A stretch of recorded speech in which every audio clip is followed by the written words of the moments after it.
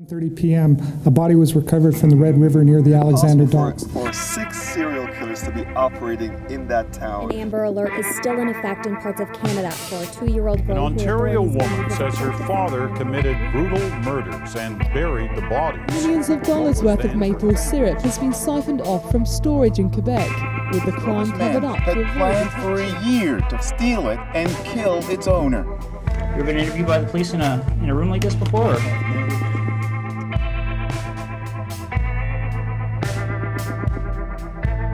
Hello, everyone.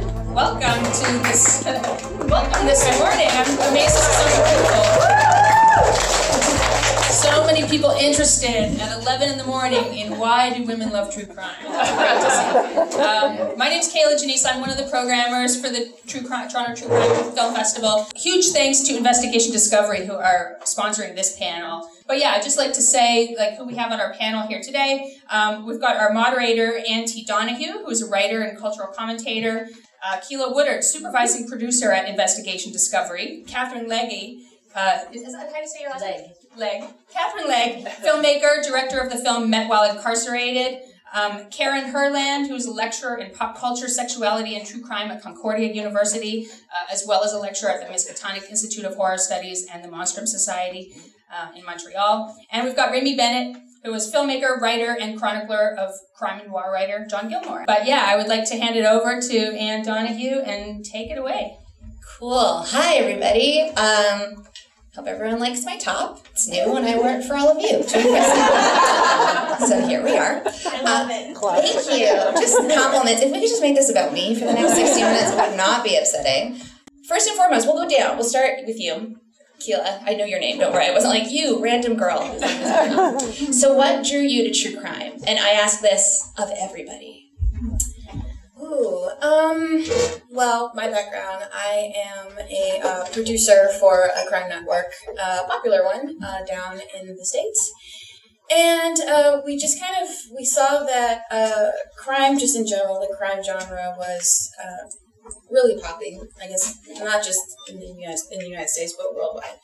So the Discovery Networks decided to start a crime network just to address this, and so I just kind of segued over into the crime format, and I've been there for about 10 years, and we've learned a lot. So, I wasn't an organic, I didn't come from, a true crime background, or I wasn't writing, or I wasn't doing film for true crime. I was just a producer in general, and then I just kind of segued into this, and then learned as I went.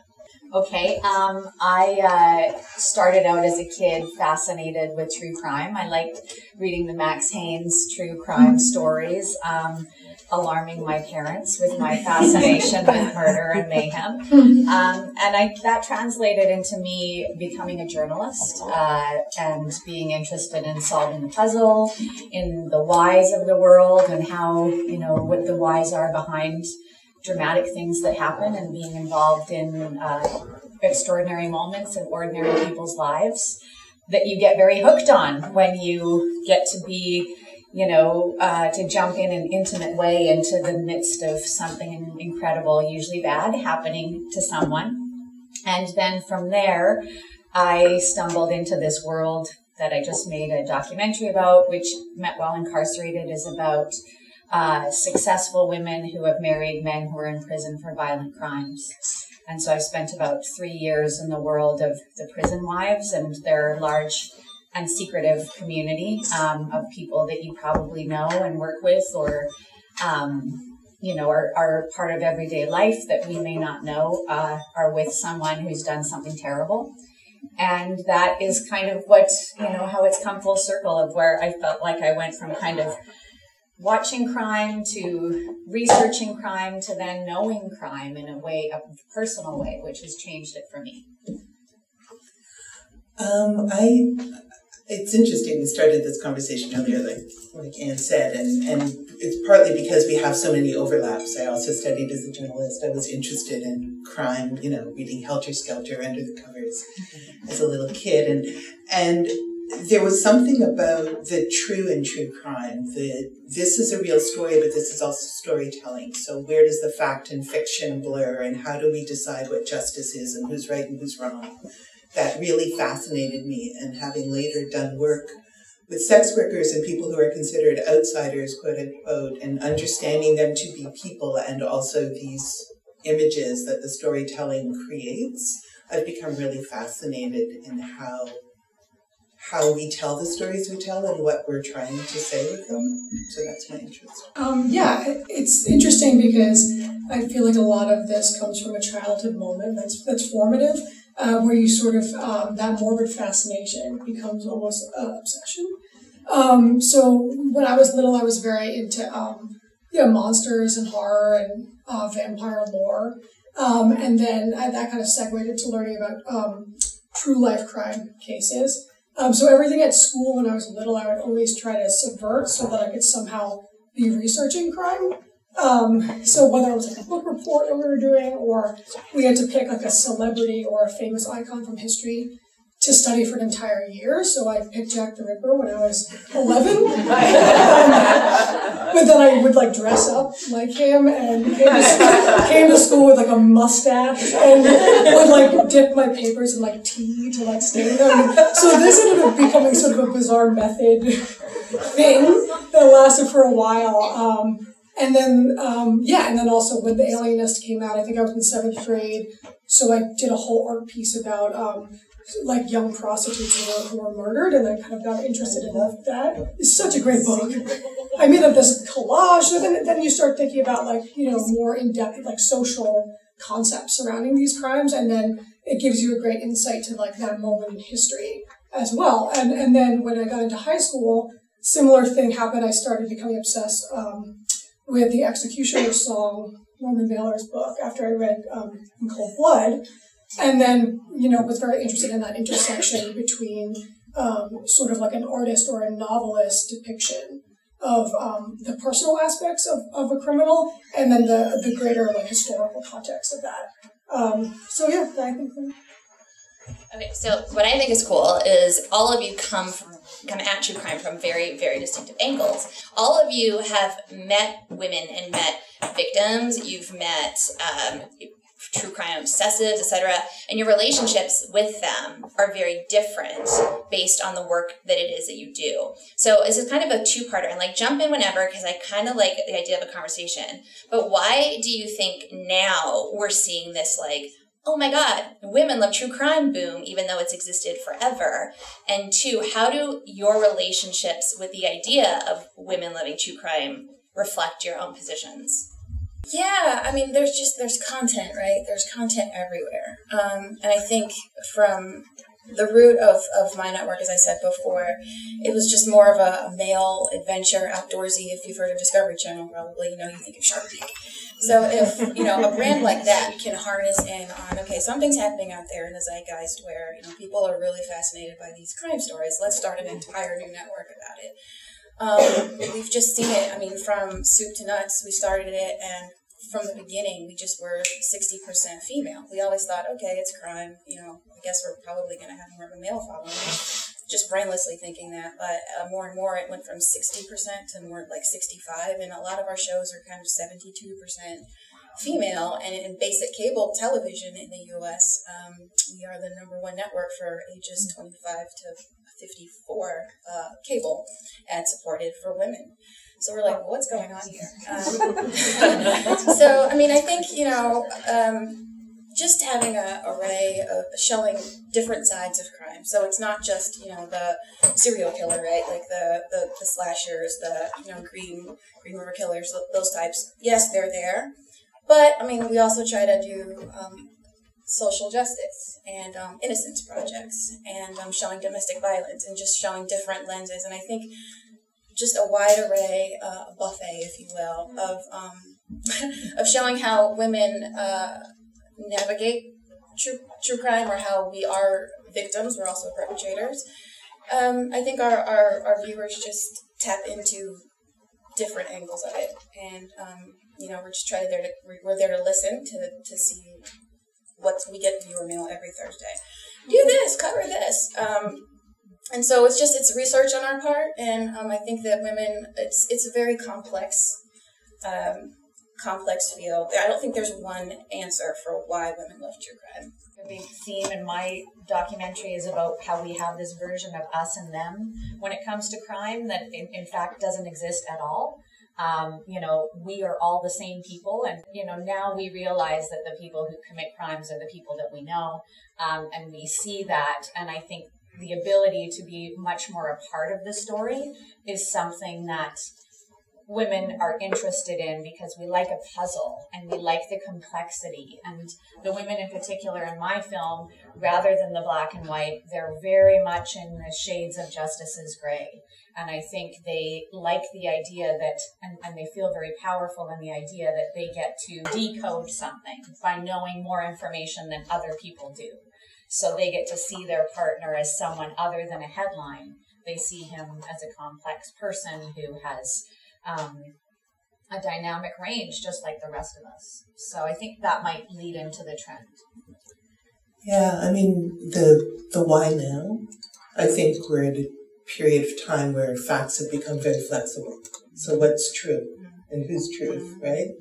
So I think that there's some of that happening. And it's interesting because a lot of people will say women are interested in true crime because they want to understand, they want to protect themselves, they want to know what dangers are out there. I think we're all very aware of what dangers are out there, and they're not always the scary guy hiding in the bushes, right? The dangers are in the justice system that kind of doesn't bother to process rape kits for years and years, and the danger is in the person in your house versus the stranger out there. So I think that, none of us have talked about our concerns as victims, though there is a way in which we can think about true crime as victim, but we can also think about putting ourselves in the role of the investigator or putting ourselves in the role of the killer. And I think even fictional shows like Killing Eve are allowing us to play with those margins as well.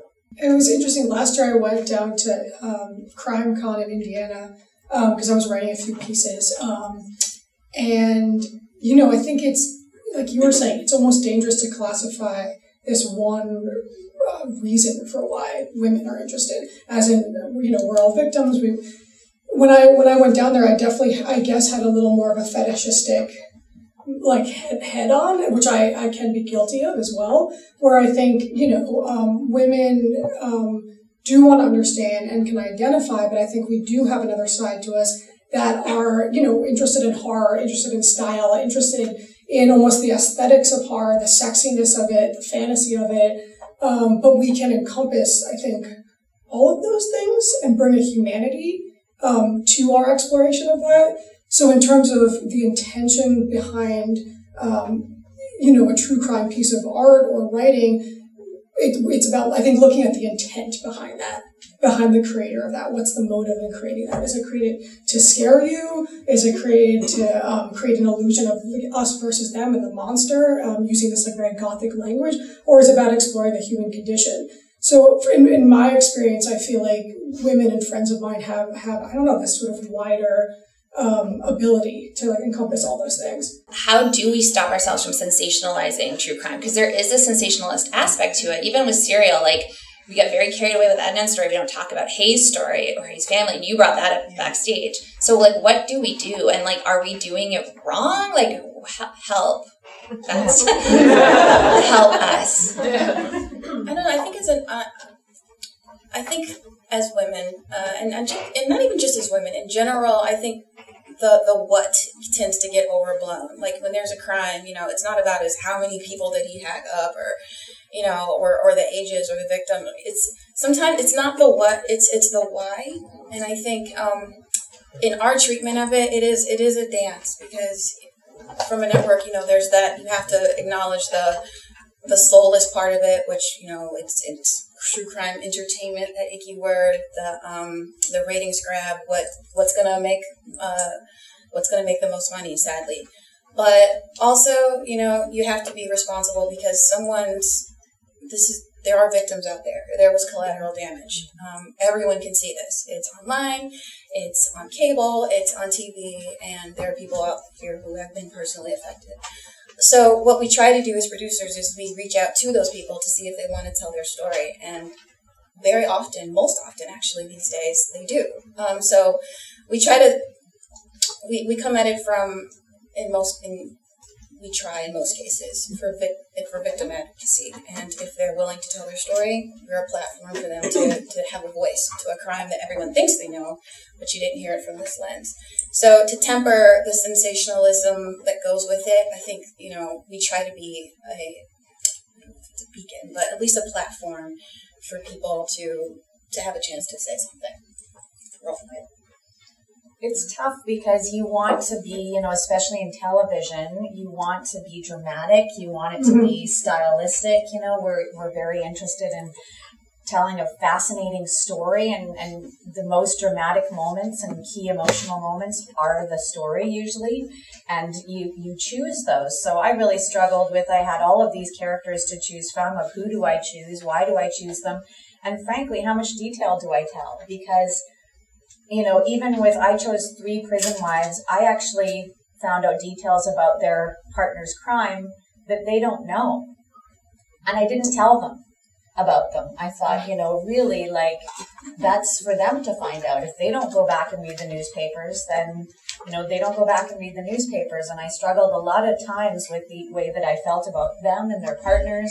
I felt afraid for them. I felt afraid for myself sometimes with the people that I was involved in. I thought, why am I doing this? At one point, I wanted to give all the money back to the network and say, I never want to talk to these people again. So there's a real struggle with the reality of true crime when you're dealing with these people in a real way. And I try to always balance that with, partly I'm glad I took so long to do it, which is the nature of making a film like that, but I was glad that I had that time because I processed it in a way I wouldn't probably have normally. And I do have a lot of sympathy for victims, and I had a really hard time at first having sympathy for people who committed crimes, but I found a place for that, and I think that it was something that it literally is the story that until you know someone that it happens to. I interviewed a mom who was the perfect mom. She did everything she needed to do. She played by the rules. She, took care of her children. And her son, raped and murdered a woman and went to prison for first-degree murder. And I talked to her about how that feels and how you reconcile it. And I would never feel the same way about crime again. Like we all say, oh, you wouldn't feel that way if it happened to you. Always from a victim perspective, but we never say it from being the person who loves someone who did something bad. And those people exist too, and we never hear their story. So it is until it happens to you, you don't really comprehend that. So I think it's really important that we take the sensationalism and realize that, it's got a place where it's real for people. I'm glad you talked about that sort of fetishistic part of it, because I think that some of the ways that women feel like they're able to approach this material is that way, right? You're not supposed to like it. So if you perform liking it, if you make it about, this is so cool, then you can kind of, just get through that way. But it is about, once you start to really think through what you're talking about and who you're talking about, something, I think we've all experienced it in one way or another. Something shifts, and you recognize the power of these stories. Like a lot of these stories, Jack the Ripper, right? I was also fascinated with, is as much about teaching women how they're supposed to behave. Don't be out on the street at night. Don't be alone. Don't be doing that stuff, right? So there's something about being able to subvert those messages and think through what stories we want to be telling and why we want to be telling those stories that moves it away from the sensational, which is just a kind of easy first entry point, but I don't think a lot of people stay there. Do you guys think there's this redemptive narrative that's woven through a lot of true crime, whether it be the idea of you're meeting women who are with men who are violent offenders, and do they think they can save them? Or even the idea of, as true crime consumers, we think that we can save ourselves by not acting a certain way. Do you think redemption plays a large role in this? I think redemption's a big part of it, and who deserves it and what it means is definitely, everybody I talk to feels redeemed. Like I interviewed this one woman, and she was, maybe someone you'd think more typically would marry or be with an inmate. And she had the most fascinating story. She ended up not wanting to be part of the film, and I went a different direction. But she was a sex worker until she was 50, retired. And she told her story of how she ended up with a man who's in prison, who's a dangerous offender in Canada and will never get out. He was a hitman and killed multiple people. Even when he was out on parole, he killed someone and went back into prison. And she talked about this love affair that they had that was really romantic and fascinating. And I said to her, how do you deal with the fact that he's taken a life? And she, she was this smoking, she was sitting on the couch smoking, and she laughed this throaty laugh. And she said, you know how many lives I've taken? You know how many people I destroyed in my life? And she said, more than him. She said the people that he took, there's a saying amongst the prison folk, if you're in the game, you're fair game. And he was in a world where everybody he killed, she said, were innocent people. So she felt that was different. She's like, I destroyed marriages, I destroyed lives, I destroyed children's lives with these men that I was involved with. And she said, I've done worse than him. And so it really brought it into perspective for me, this idea of, what redemption means is really just going on another day and imagining you deserve to, I guess. I don't know exactly how I feel about the concept of redemption as part of it. I mean, I think that there's, and we've all talked about this in different ways, I think there's a lot to be said about trying to navigate and blur that us and them line, and crime is one sort of obvious place where there's supposed to be good guys and bad guys, right? The white hats and the black hats. But, I grew up watching Buffy, and it got very messy who the good guys and the bad guys were, right? And I loved that. I loved that. That was what really mattered to me, was that sometimes really great people make really bad choices, and sometimes really terrible people do something shockingly, amazingly good. And for me, the best kind of true crime pulls that out or plays with those lines. Yeah, I mean, we were talking a little bit before about I wouldn't say the fallacy, but the purported trend of women being in love with criminals and with serial killers, and you were discussing sort of the reality of what that really looks like. And I guess redemption sort of ties into that, because we were talking about earlier the idea that it's,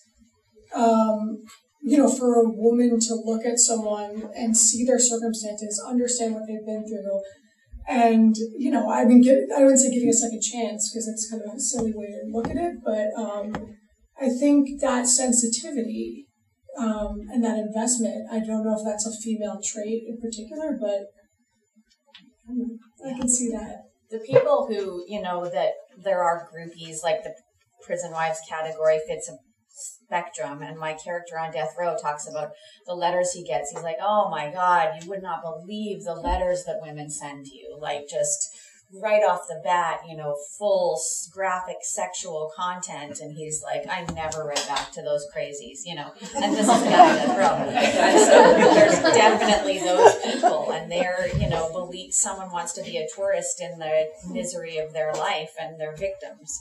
And I think that those people exist, but the women who do end up sticking with this, it's a very hard life. It's an impossible system to navigate.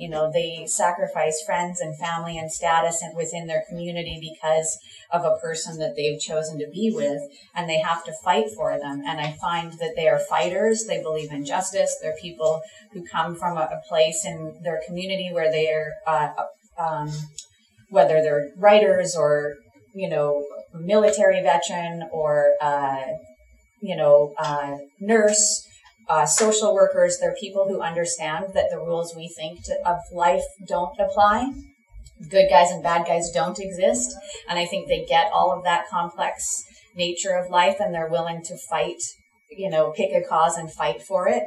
But it's a very hard life. So it really isn't romantic. It's got a romantic beginning, and there's definitely a very romantic moment. And the one thing I know that defines a prison wife is that each one of them, there's this moment where they're like, we were writing to each other, it's so romantic, and these men write these incredible letters, and they're so attentive, and they build this relationship, and then they say, and then I went to visit him. And it takes a long time to get access to visit someone in prison. And so these people are well along a relationship, and they talk about that time they first walk into a prison. You go through security, and, you have to worry about what you're going to wear and getting turned away. And then you're around all of these criminals, and you meet this person for the first time. And most people, for me, I'm like, that's the moment where you say, this is fucking crazy. Like, what am I doing here? Versus, he writes nice letters. And then, but for them, that's usually the moment where they say, I'm in. And that is, for me, what defined a real prison wife, is that she is exposed to all of that, and she says, yeah, this is for me. And I still haven't figured that one out. I think we talk so much about killers themselves, obviously, and like crimes themselves, but the way we tend to cover victims is very sliding scale, right? Like, there are a lot of sex workers are victims of serial killers or of violence, and it takes sometimes dozens of them to go missing. Or even we look at the missing and murdered Indigenous women in Canada, where it's just the government doesn't care. But then you mentioned earlier that Edgar Allan Poe quote, which is, there is nothing more poetical than a beautiful dead girl. Right. Edgar Allan Poe. So how do we make this more of an egalitarian situation? Like, how do we begin to still pay attention to women who are killed, or men who are killed, or trans people who are killed, and how do we include everybody, as opposed to just being like, this is a picturesque situation, this is a Lacey Peterson, this is a JonBenet Ramsey. Like, where do we even begin? Is it our own coverage that we need to start changing? Is it our own discussions? Just from a network perspective, it is tough to tell the stories that you really want to tell in an hour crime show, right? Because we're sort of geared up to, okay, give me the background, give me the action of what happened, and then it's all wrapped up, the bad guy goes to prison.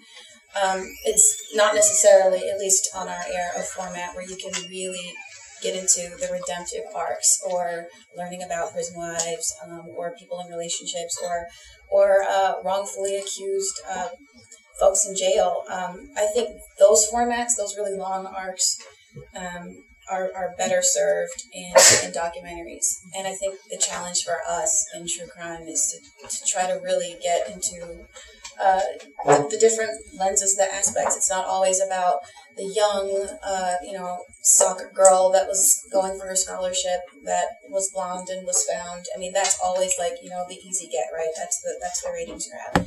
But I think our viewers are telling us they're ready for the next thing. Like, show me more.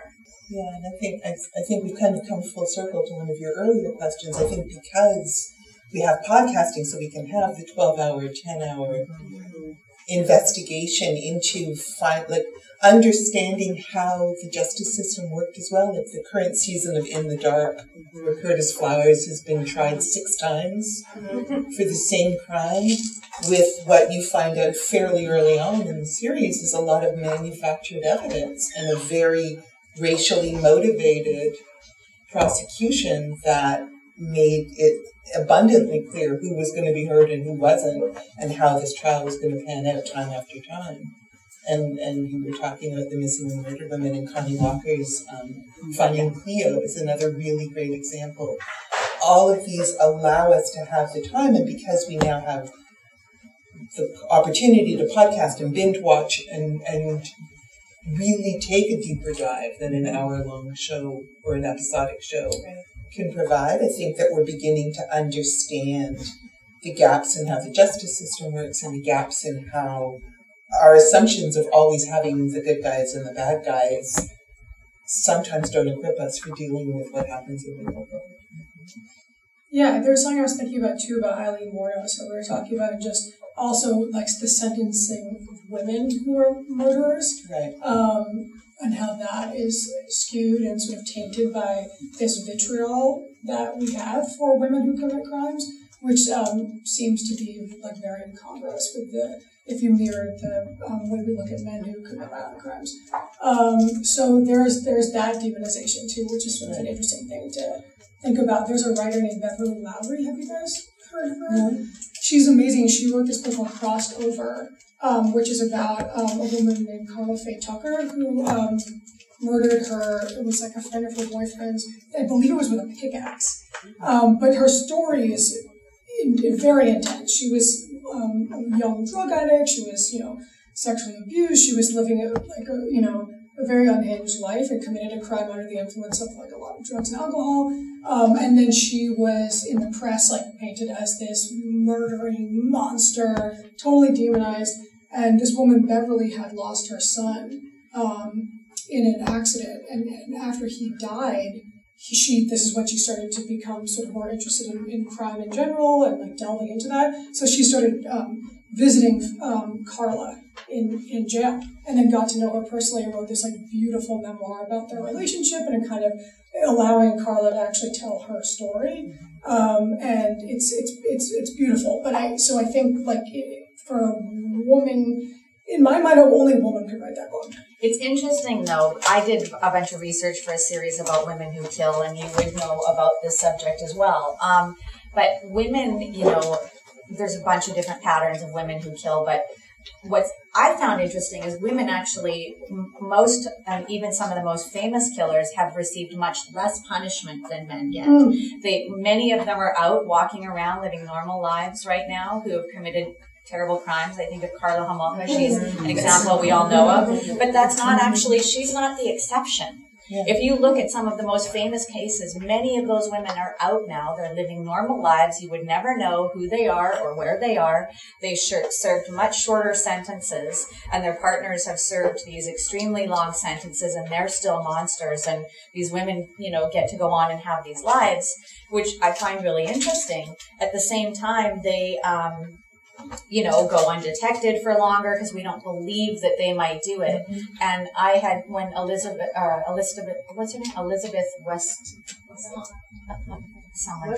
Westlaufer, when I remember listening to CBC radio, and I was in the midst of my research at the time, and I looked at a lot of nurses who were killers, serial killers, and they came on the radio that these people had been dying, and I said, they're all making excuses. Oh, nurses are so understaffed. They're overworked. And, it must have been a nursing shortage and accidents happen and they have someone from the union on and they were interviewing them. And it's like, no, she's a killer. It's a pattern.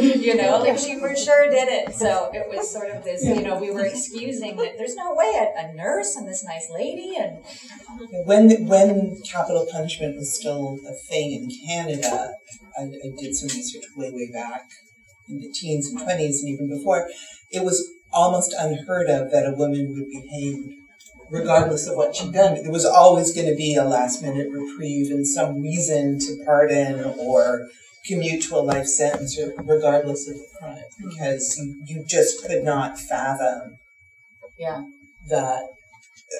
But again, I think that there's something in there about agency and power, and that's maybe partly what we're talking about as well, right?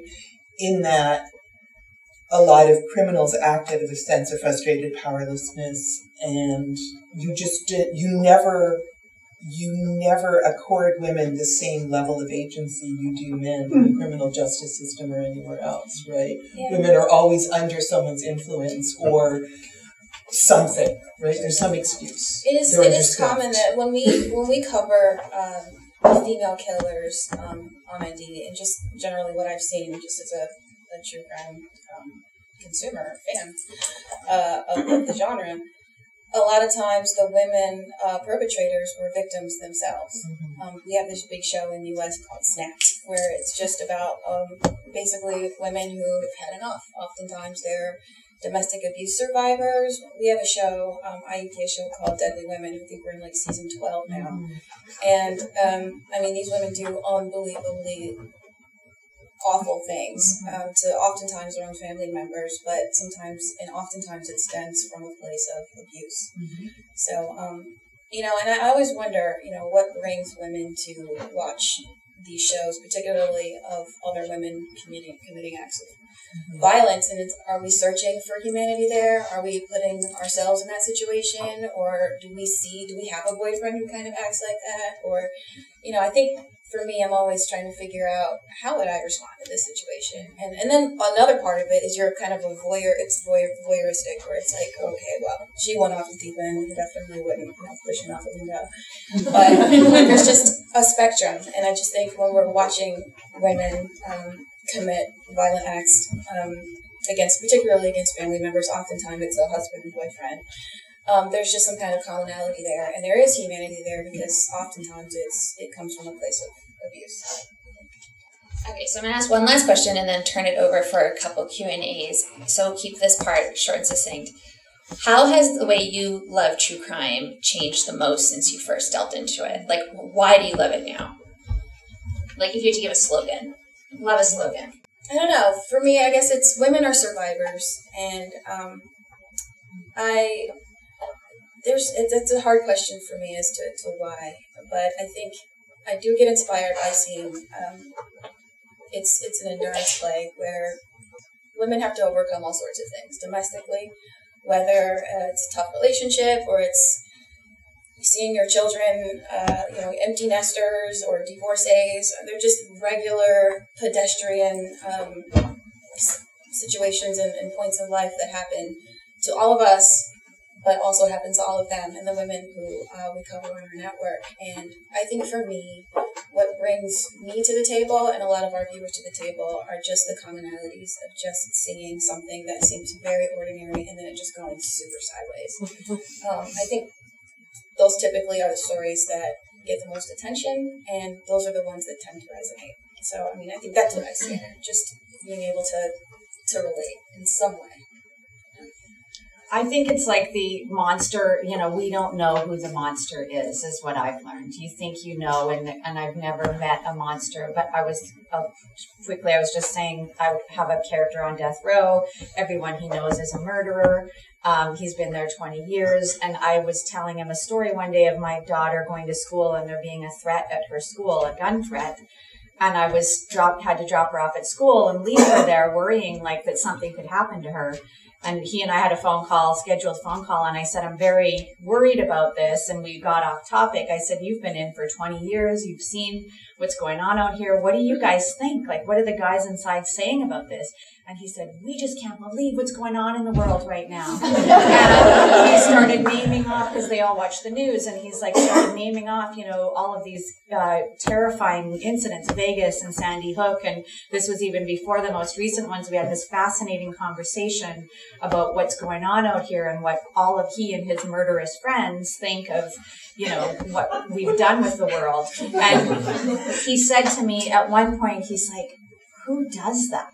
I will never forget that moment, because for him, those are monsters, and he's someone who you would think he and his friends are the monsters, and he doesn't see himself like them. So that was the big change for me. That is a great answer. Sorry, it sounds sarcastic. That's just my voice. I just sound sarcastic all the time. I have time for like one or two questions. If you're quick, maybe like rapid fire the shit out of this. I don't know. Yeah. Does anyone have any questions? And no questions? You have a question. What do you find most frustrating about true crime?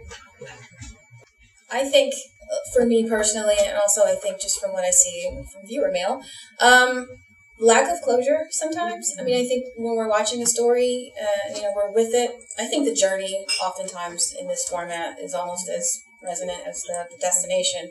But you really do want the good guys to win and the bad guys to be in prison. And that doesn't always happen. So it is frustrating when you want to tell these stories and we're picking the stories to tell. And as a gatekeeper, you have to take that. That's a responsibility that, I know that I have, and I try to be very responsible with it. It's okay, this story should get a platform, this story maybe shouldn't. But some of the stories that maybe won't rate well because there isn't a nice tidy bow at the end where everything's kind of solved at the end. It's putting those stories out there that should be told, but necessarily won't be popular or get the number that you want. That's for, as a true crime producer, that's kind of the dance. It's frustrating to kind of walk that balance. I would agree. It's very hard to choose stories and what you tell, but you know that you have an audience, you need to engage them. You can't get into the detail or the complexity you might want. You can't tell the full story in the way you might want to. So I try to find the things that the lessons you can find within the sexier stories. But yeah, that's very frustrating. We were talking before in that famous conversation that you all mentioned about Michelle McNamara, about frustrating, right? About the energy and dedication and time she spent creating that story, and not being able to finish the telling, and then 6 weeks later, the resolution, and she's not there. Talk about crime. Yeah. Right? Yeah. That is, it's like it's resolved and so not resolved.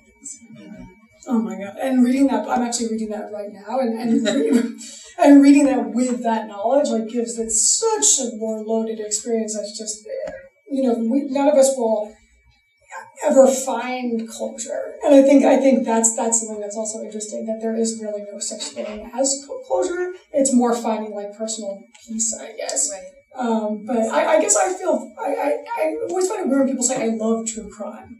Because I say that sometimes by accident, that I'll have to be like, sorry, I don't love true crime. I don't love horrible crimes happening. I'm interested in it. So I think the thing of it also feeling like a fad, even recently, can be frustrating sometimes, because it's I don't know, it just feels a little bit oof. Because you're walking away from something real. I think I'm going to go work on a comedy show now. Right. I'm going to walk away from all these people and their stories. Yeah. Well, I'm just frustrated we never found out what the Best Buy phone call was all about in the first season of Serial, but here we are. This has been the best. You guys are amazing. This panel is closed for business now. Thank you so much for coming. Clap for them.